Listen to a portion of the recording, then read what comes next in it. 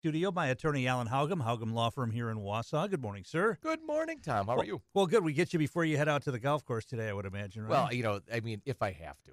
If you It's have to. It's exercise. I see. Is that what it is? Okay. All right. 715. I get much exercise. I take a lot of swings when I play. Go back and forth. You can see the whole course sometimes. Absolutely, yeah. All right, 715-845-2155. And, of course, Alan is here to talk about estate planning issues and things like that. So if you have questions about that, and I'm sure we have people out there that maybe are dealing with the death of a loved one and need to know how to deal with all of the stuff that happens when that occurs, because let's face it, in America, we do not plan for these things in many cases. There's a lot of keep the head in the sand, Tom, and maybe it'll never happen. We did have one of my favorite clients who obviously will go unnamed, but he was 91, and he said he didn't think he was ready for his estate planning yet because he didn't think the boys were ready to take over the farm just yet. The boys were 60 and 71 and 69. Those are the boys. Oh, boy.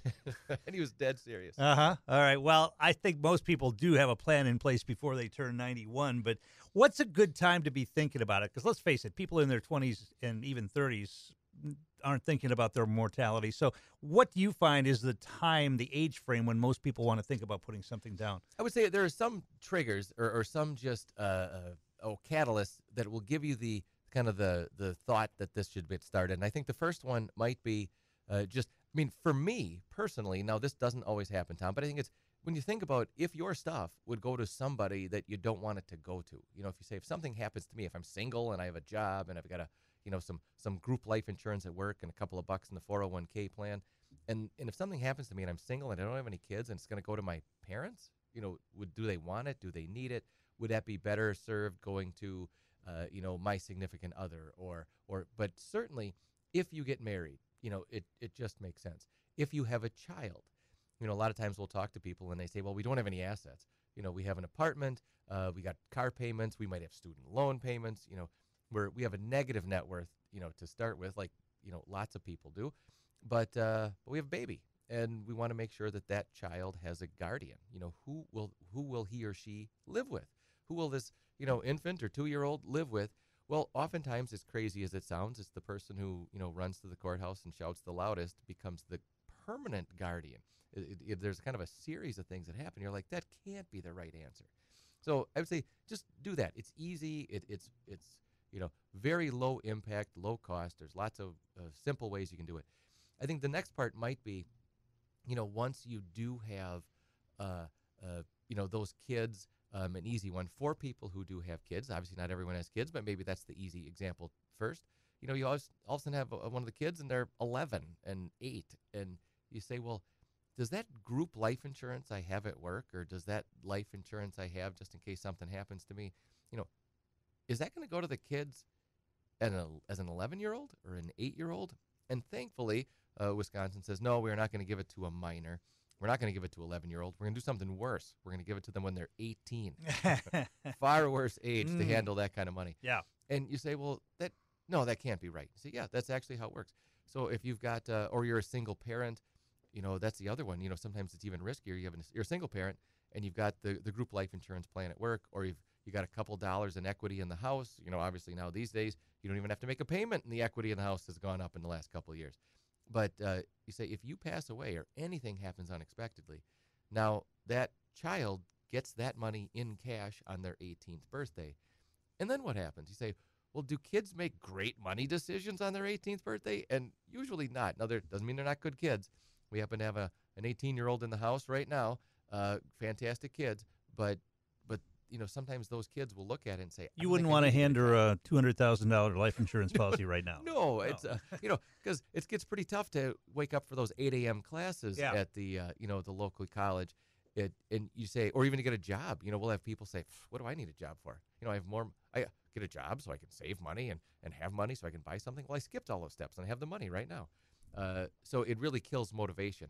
I have a friend of mine, an attorney outside Wisconsin, who has always said, kind of joked around, and just says, if you really, really dislike a kid, I mean, you really want to just destroy their future, just give them a huge chunk of money on their 18th birthday.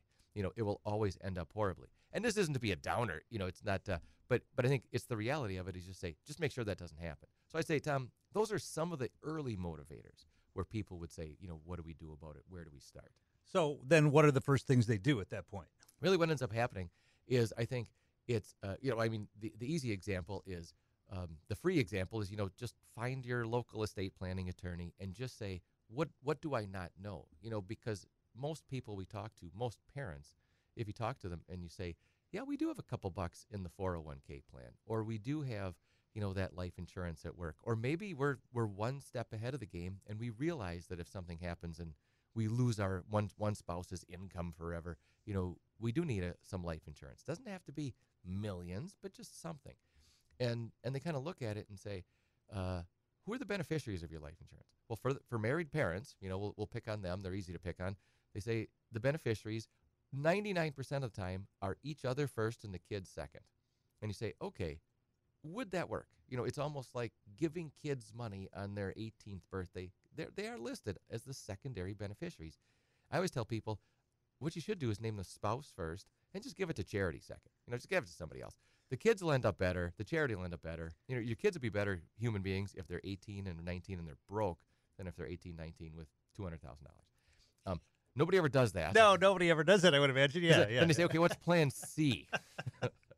So then you say, okay, well, maybe can we accomplish both of those things? Can you do just a little tiny bit of planning to say, I want the kids to be able to use that money on their 18th birthday for anything responsible. Can you change that? Can you say they don't get the money until they're 30? Absolutely. But I think, then you look at people and they say, well, I was responsible at 27. I was responsible at 24. Or, we got married when we were 23. And, so you say, well, how do you bridge that? How do you get the best of both worlds? And I think, Tom, one of the things you can do is just say, can I set that up? Can I do just, like I said, a little bit of planning ahead of time where you say that money, whether it's home equity, 401k, the life insurance, whatever it is, that's going to be only used for that child or each portion is for each child. And they can use it at 18 for only the responsible things. And the responsible things might be school or a good solid used car to get to school, or it's a down payment on their first house, or getting married themselves, or health care, or whatever it might be, starting their own small business. But at what age are they old enough to make those decisions? Because maybe what we'll do is we'll have someone help them decide what responsible means when they're 18 or 20 or 22 or in that range. And that might be, you can pick. Is that going to be my siblings, my sister going to be the one who does that? Or is there another, responsible person? But then at some point, yeah, I think, just based on age, they will be old enough to decide what to use it for. And they can use it for anything, even if someone else doesn't think it's responsible. Pretty good way to bridge both of those gaps. 715-845-2155 is the number to call. If you have a question for Alan this morning, give us a call. He can talk about anything regarding estate planning or issues like that. Of course, as we have always said, he did go to law school, and so he can answer any legal question. The rumor's true, Tom. Went to it and graduated from law school, passed the bar and everything. So, yeah, legal questions of any kind we can dive into today. Of course, his area of expertise is estate planning and all of the things that go with that. I'll tell you what, we'll take a break. We'll come back. Actually, before we take a break, I see we've got the phone lighting up, so why don't we do that? We'll go to the phone first. Good morning. Who are we talking to? Hi, you're talking to Rick. Hey, Rick, you're on with Alan. Go ahead. Good morning, Rick. How does a person go about putting like a grandchild on your house to let them have the house when we pass? And I guess you have this estate planning. How do you set it up to where the state don't come back if something ever happens to us health-wise and takes things away? I'll hang up and listen to you, okay? All right, thanks for the call. No, it's a great question, Rick, and that's one that comes up, I would say, over and over and over again. And I'd say you have two different things. You really have two different goals there. One is you want to get the house to the grandchild. And in other families, it might be to the child or to 6 children or whatever it is. But you want to get it to the next generation. Your case, a grandchild, which means they're obviously a little bit younger. And then the other thing is, I think the second part is how do you keep the government away from it? Well, those are completely different. And I would say there's ways that you can get things to a grandchild, get the house in particular to a grandchild a little bit easier. But the problem is the government has a right to it for the rest of your lifetime, or if you're married, it's your joint lifetime.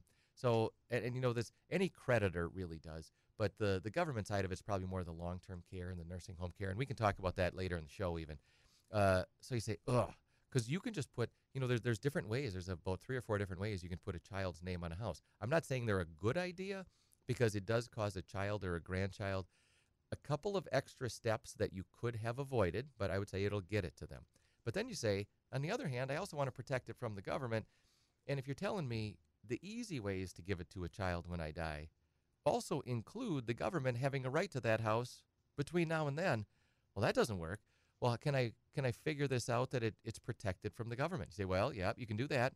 Pretty easy way to do that, but then it doesn't go to the grandchild. So how do I have both? And you can. And I think that's where, and Tom, we've even, kind of talked about, can you serve both of those? Sometimes people call this a split interest. We want to stay there. We want to live there. We want it to go to a particular person when we die. But we also want to just reduce the cost.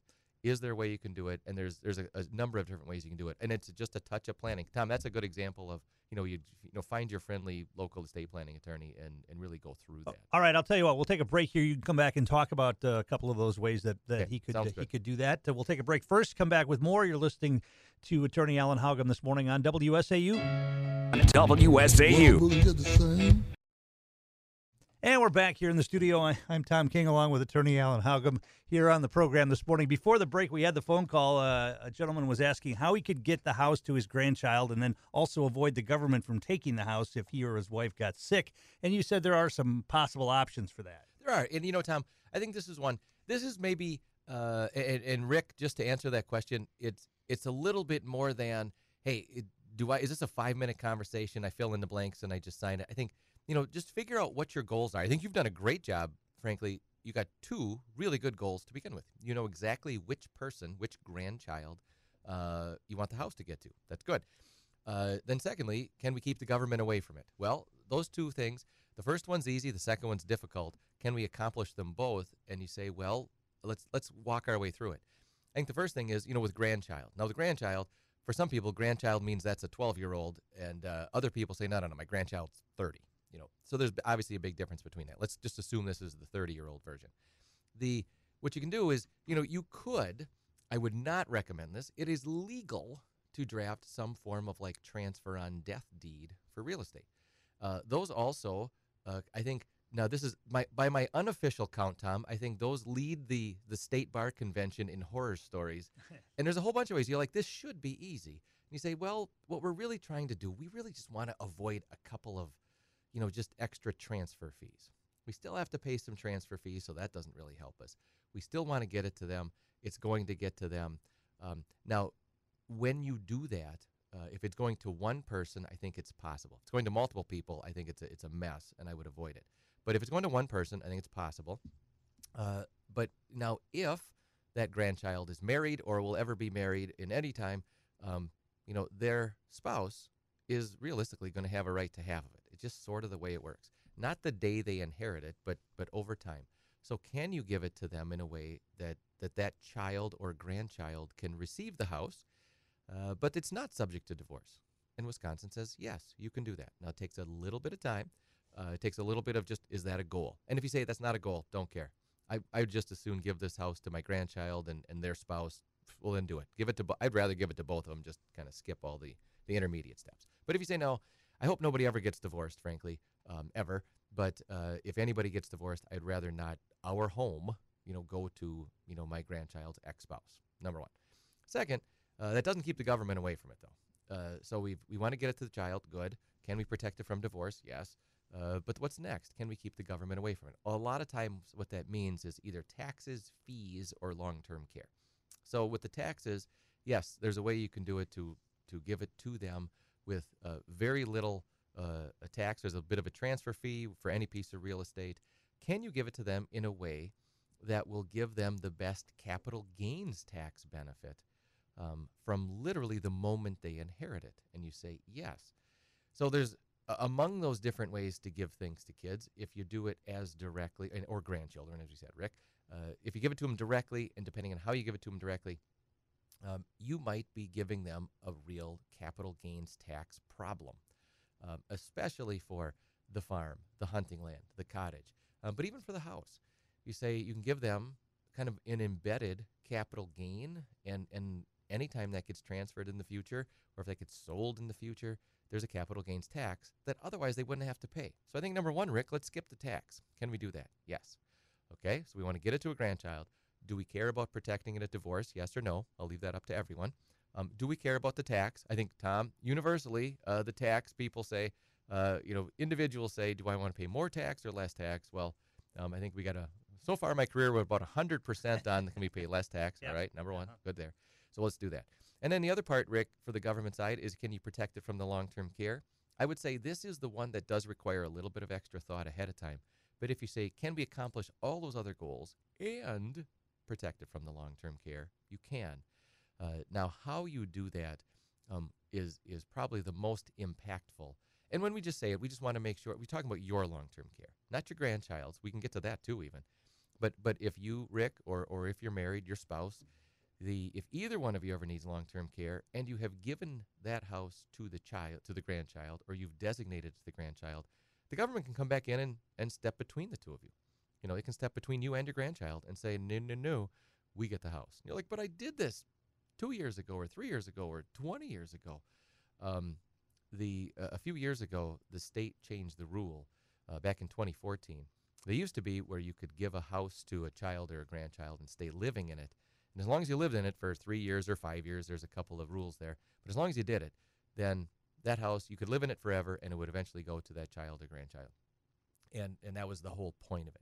Back in 2014, they said, if you do that now, if you give that house to that child or that grandchild, and you stay living in it, they call it a life estate. But if you stay living in it, hopefully that grandchild's not going to kick you out of the house, Rick. But if you stay living in it, then the state says we will have a permanent right to some percentage of that house if you ever need long-term care.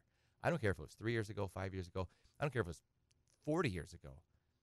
If either you or your spouse ever needs any kind of long-term care or nursing home care, that goes into the calculation, and the state says we are going to jump back into this conversation, and we're going to have a right to a pretty big percentage, not a little one, but depending on how many of what your age is, oftentimes it's somewhere in the 40 to 60% range. I mean, it's big, and it's all fact-based. It's all personal to whomever. So that is where, yeah, Rick, I think it's a wonderful idea, and it is one that is definitely something you can accomplish, but you really just have to make sure you do it right ahead of time, because you're not going to do it a second time. You got to do it right the first time, and then you can accomplish it. It's not something that he can do himself. He needs to talk to somebody like you. Yeah, and it's one where this isn't just filling out a form. I think what it is list the goals first, and then say, are there multiple ways I can accomplish it? If it is, how do you do it a couple different ways? And then which one do you like best? And part of it too is what's the cost of this stuff? No matter what you do, make sure you figure out what's the cost ahead of time. Whoever you talk to, tell them, okay, I got it. This makes sense. Now, what will it cost before we get started, and before you pay a dime? And I think that's really important, just for your peace of mind. And if you say, yeah, that makes sense, then you go ahead and do it. All right, we're going to take a break here for some news. We'll come back with more. Phone lines are open. If you have a question for Alan this morning, give us a call. We'll be right back on WSAU. You're an essential worker, and the Department of Labor helps ensure you receive the protections you deserve. Visit our website or call 866-4US-WAGE. That's 866-487-9243. Brought to you by the U.S. Department of Labor. You took the first step and quit smoking. But even former smokers may still be at risk for lung cancer. That's why SaveByTheScan.org wants you to know about a new low-dose CT scan that can detect lung cancer early. It takes only 60 seconds and could save your life. So grateful I didn't hesitate to call 911. A quick reaction can make all the difference. Learn signs of stroke and call 911 immediately if something seems off with someone you love. Visit strokeawareness.com. Sponsored by Genentech and NAEMT. And we're back here in the studio. I'm Tom King along with attorney Alan Haugum. Phone lines are open, 715-845-2155 if you have an estate planning question today. I've had all kinds of questions for him when the microphones are off here. I'm getting a lot of free advice this morning, and I like it. It's great. It's like two different shows, Tom. There's the one when the mics are hot and it's it's going out, and then as soon as we touch the button and say we're going to break for a commercial, then we have an entirely different set of topics. I just have to make sure I keep the mics turned off when that happens. 715-845-2155. We mentioned earlier nursing home insurance and what is and is not recoverable by the state to cover the cost of nursing home. And before we dive into that, I see we do have the phone lighting up, so let's go to that. Good morning. Who are we talking to? Hi, my name is Jim. Hey, Jim, you're on with Alan. Go ahead. Jim. Hi, I want to stay with the current topic a little bit. Particularly, you're talking about a house, let's say it's owned by a couple jointly. It passes on to one, or eventually they both die, passes on beyond that. You mentioned capital gains would be a consideration. Isn't capital gains excluded unless the gain is at least $250,000 or more for married couples? Yeah, that's exactly what we're talking about, Jim. You hit the nail on the head. So what ends up happening with this, and what Jim's question is, because I mentioned something during the last segment that said, if Rick gives that house to his child or his grandchild in one particular way, he can save some tax. If he does it in a different way, he avoids the tax. So let's go back. And Jim, thanks for pointing that out. So what happens is a lot of people say, well, when you sell your house, you don't have to pay any capital gains tax. Well, that's not exactly true. I would say it's usually true, but there's some rules. And Jim, you got it. So when you sell a home, your principal residence, your primary residence that you have lived in and you have owned it at least 2 years out of the last 5 years.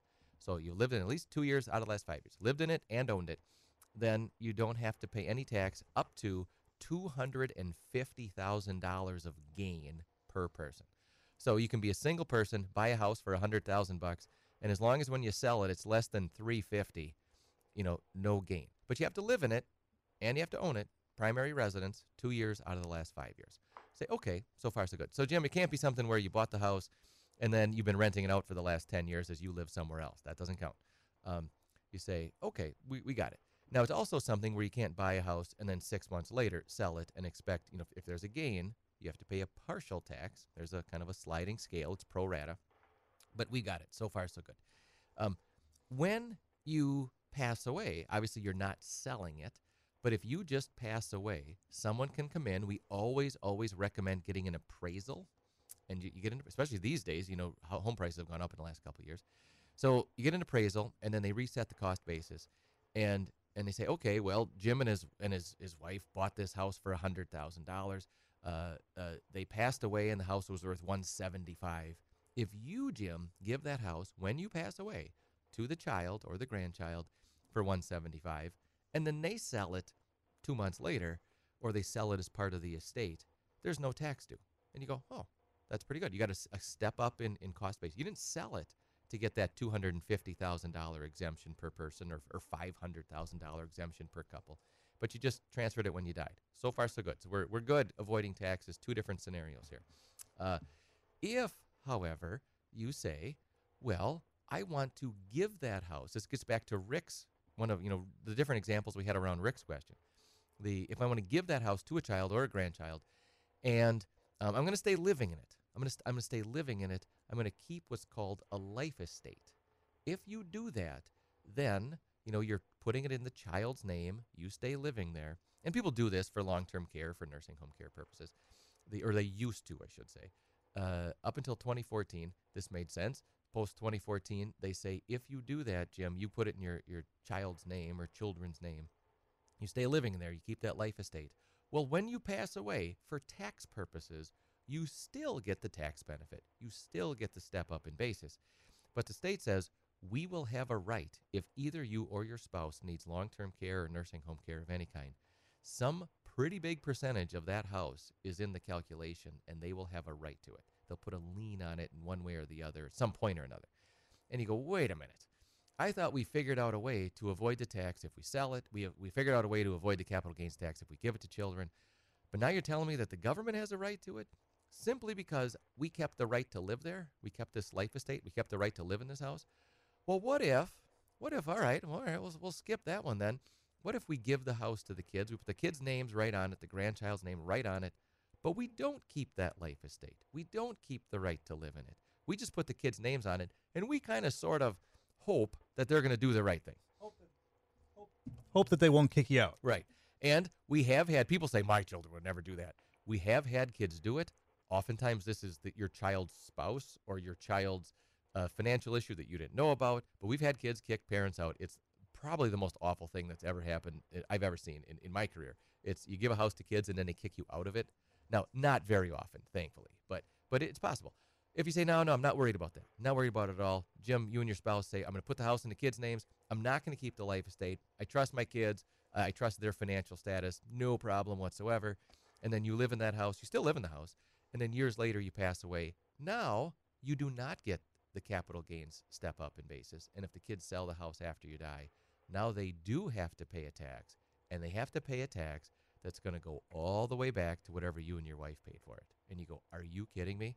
This is a disaster.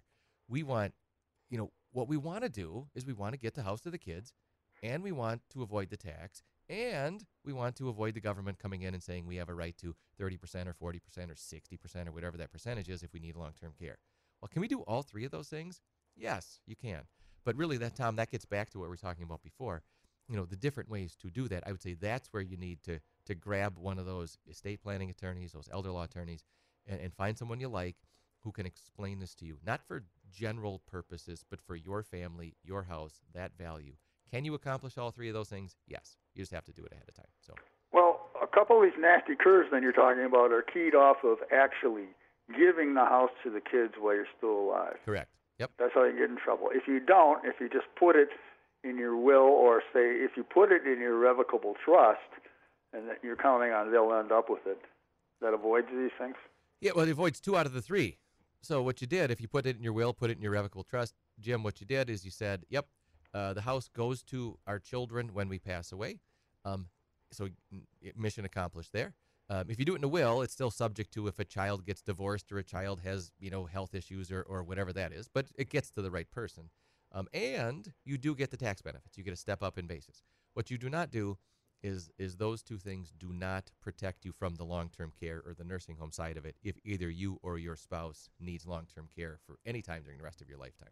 So even if it's an irrevocable trust?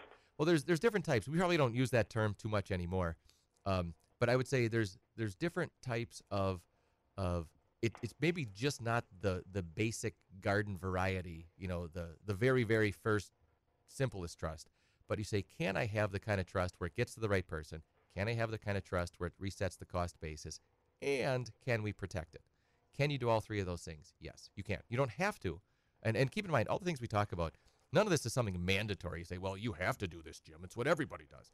You don't have to do anything. Maybe to if he had the trust drawn up 30 years ago, it's probably not. It wouldn't work anymore. Well, He'd have it redrawn. I would say 30 years ago. If you did it before 2009 is probably a big turning point, and certainly 2014. But if you did it prior to that, people just didn't.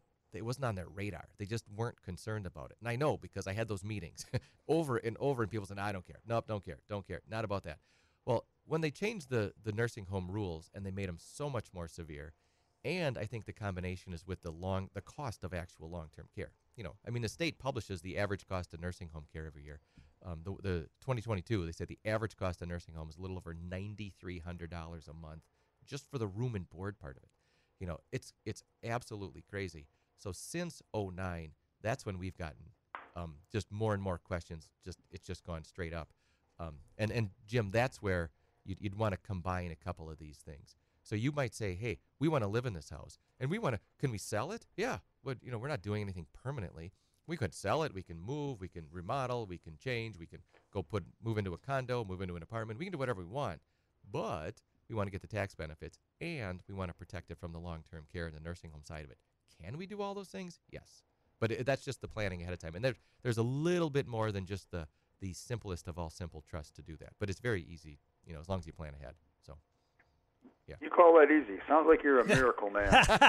Well, sounds like you need an appointment with him on next week sometime. Yeah. People always say, this sounds, so my job, I think, Jim, my job is to make things that if it's the very first time you ever saw it, you might say, this sounds like a lot. My job is to make it easier for the person receiving that information. So they go, oh, I get it. I can stay in the house. Yep. I get all the tax benefits. Yep. I can get it to the right kids. Yep. I can protect from long-term care. I'm like, yeah, if you want to, you can do that ahead of time too. I can do all these things. Yeah. And then I can still sell the house if I want to. I don't think I'm going to sell the house because I love this house. But could I? Yeah. You can do all those things and get all the tax benefits, all that stuff. It's really just set a list of goals and then talk to someone who can help you just check those boxes on it. It's accomplishable. It really is. So. All right, thanks for the call. Appreciate it. That's why you got up early and went to those tort law and contract law and tax law classes, right? It was, and I'm one of the few people I really enjoyed law school. I just loved it. People I worked with, people I went to school with were like, oh, it's grueling. Oh my gosh. Oh, geez. It's 100 hours a week of studying. All that stuff. I just loved it. It is my topic. I was meant to do this. All right, 715-845-2155 is the number to call if you have a question for Alan. We're going to take a break. We'll come back with more here on WSAU.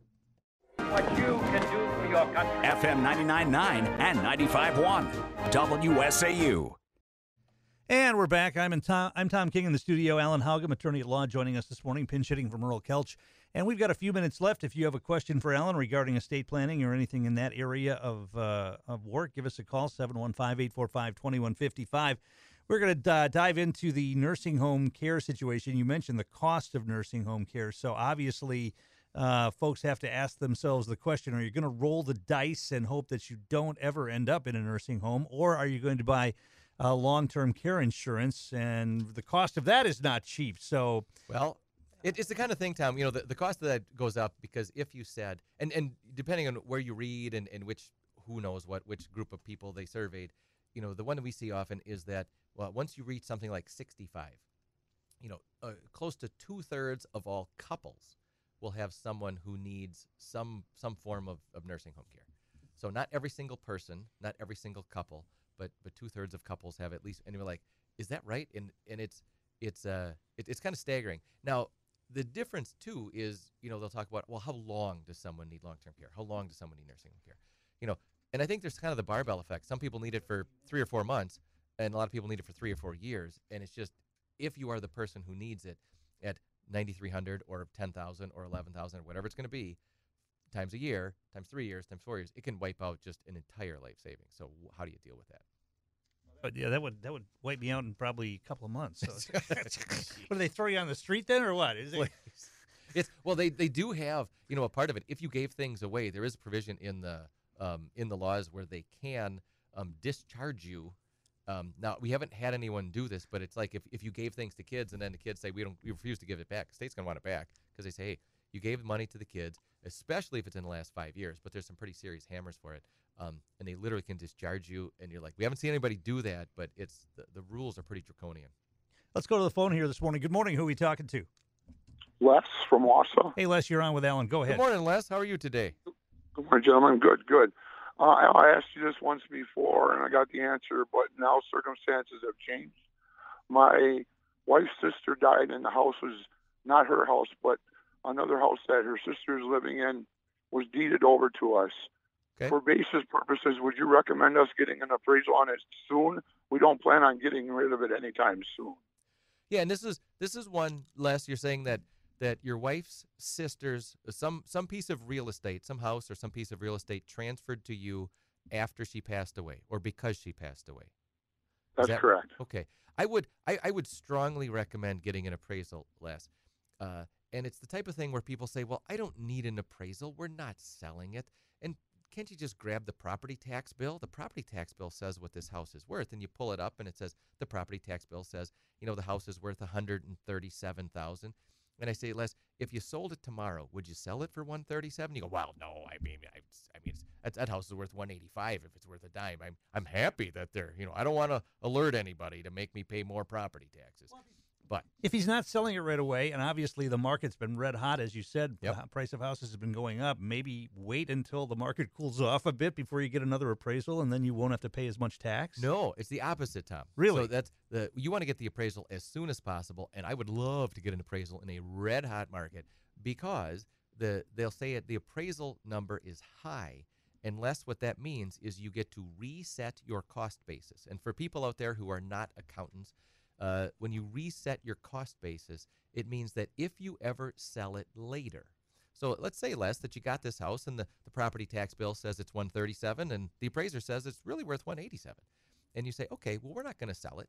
But then years later, you do sell it and you say, well, you know what? We had it. It was kind of a second house, or maybe you had it and, your son and his wife and their kids are living in it, whatever works, all those kinds of things. You'd say the because you're a good dad, you let your son live in it, right? But you say, if at some point you are going to sell it, you say, well, we never thought we'd sell it. Back in 2022, that was never the plan, but, times change and things happen and life kind of matures. And you say, yeah, I think we're going to sell it. Well, when you sell it later, so it wasn't your house, it was, it was kind of the second house or somebody else was living there, or, family. You sell it later, they say, okay, when you sell it later, it's worth $250.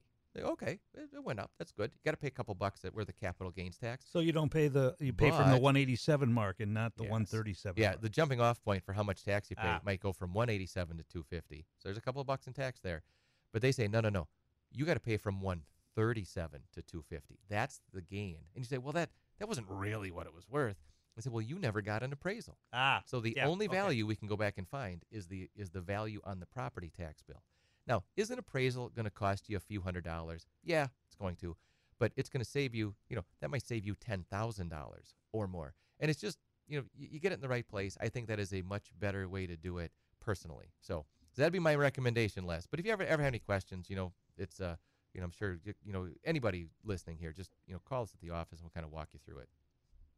Thank you very much for your help, gentlemen. All right, you're welcome, Les. Thanks for the call. Have a good Appreciate morning. it. Hey, we're just about out of time for today. If folks want to get a hold of you on Monday or actually on Tuesday this week, how can they do that? Well, I think the easiest way, if you want to call, we've got our main office in Wausau. We also have our office in Rhinelander.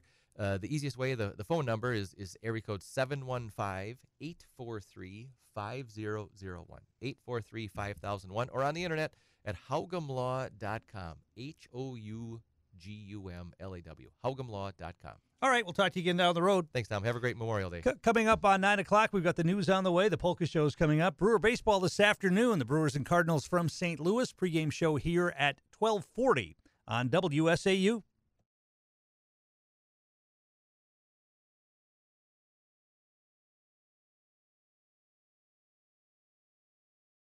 The life of every child is precious beyond